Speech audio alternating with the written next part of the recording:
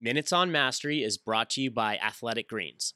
This is trauma expert Dr. Bessel Kolk on the Finding Mastery podcast with Michael Gervais, sharing why he believes all true geniuses in the world have been traumatized. If you were to help select talent, to select people to be part of a difficult working environment, the conditions are difficult for an elite sport.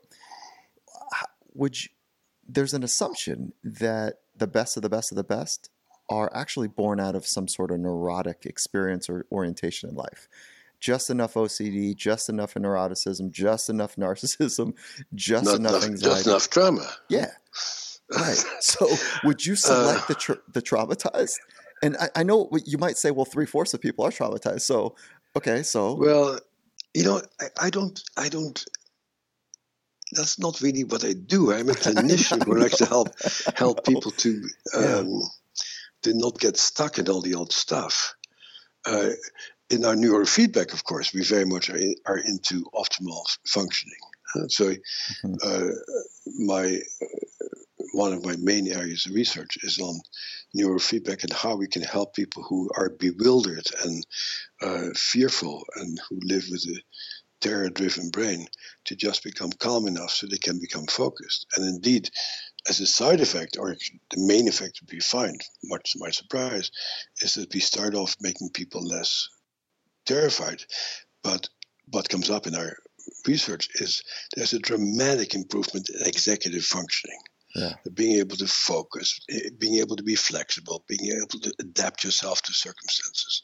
But that's still not genius. In this exceptional talents is still a function of being able to find an extraordinary solution where other people just see the humdrum. And I always suspect that the true geniuses in the world have all been traumatized.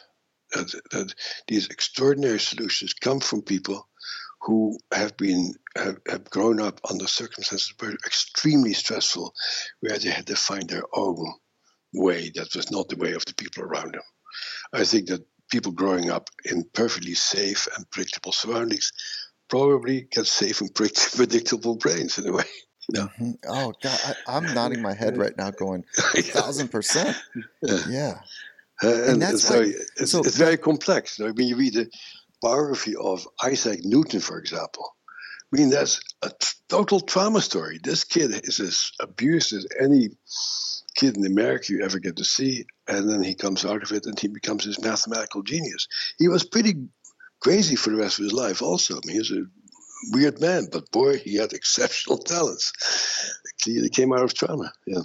For the full Finding Mastery podcast, head over to findingmastery.net or check us out on Apple Podcasts. And for a special offer from Athletic Greens, head to athleticgreens.com/findingmastery.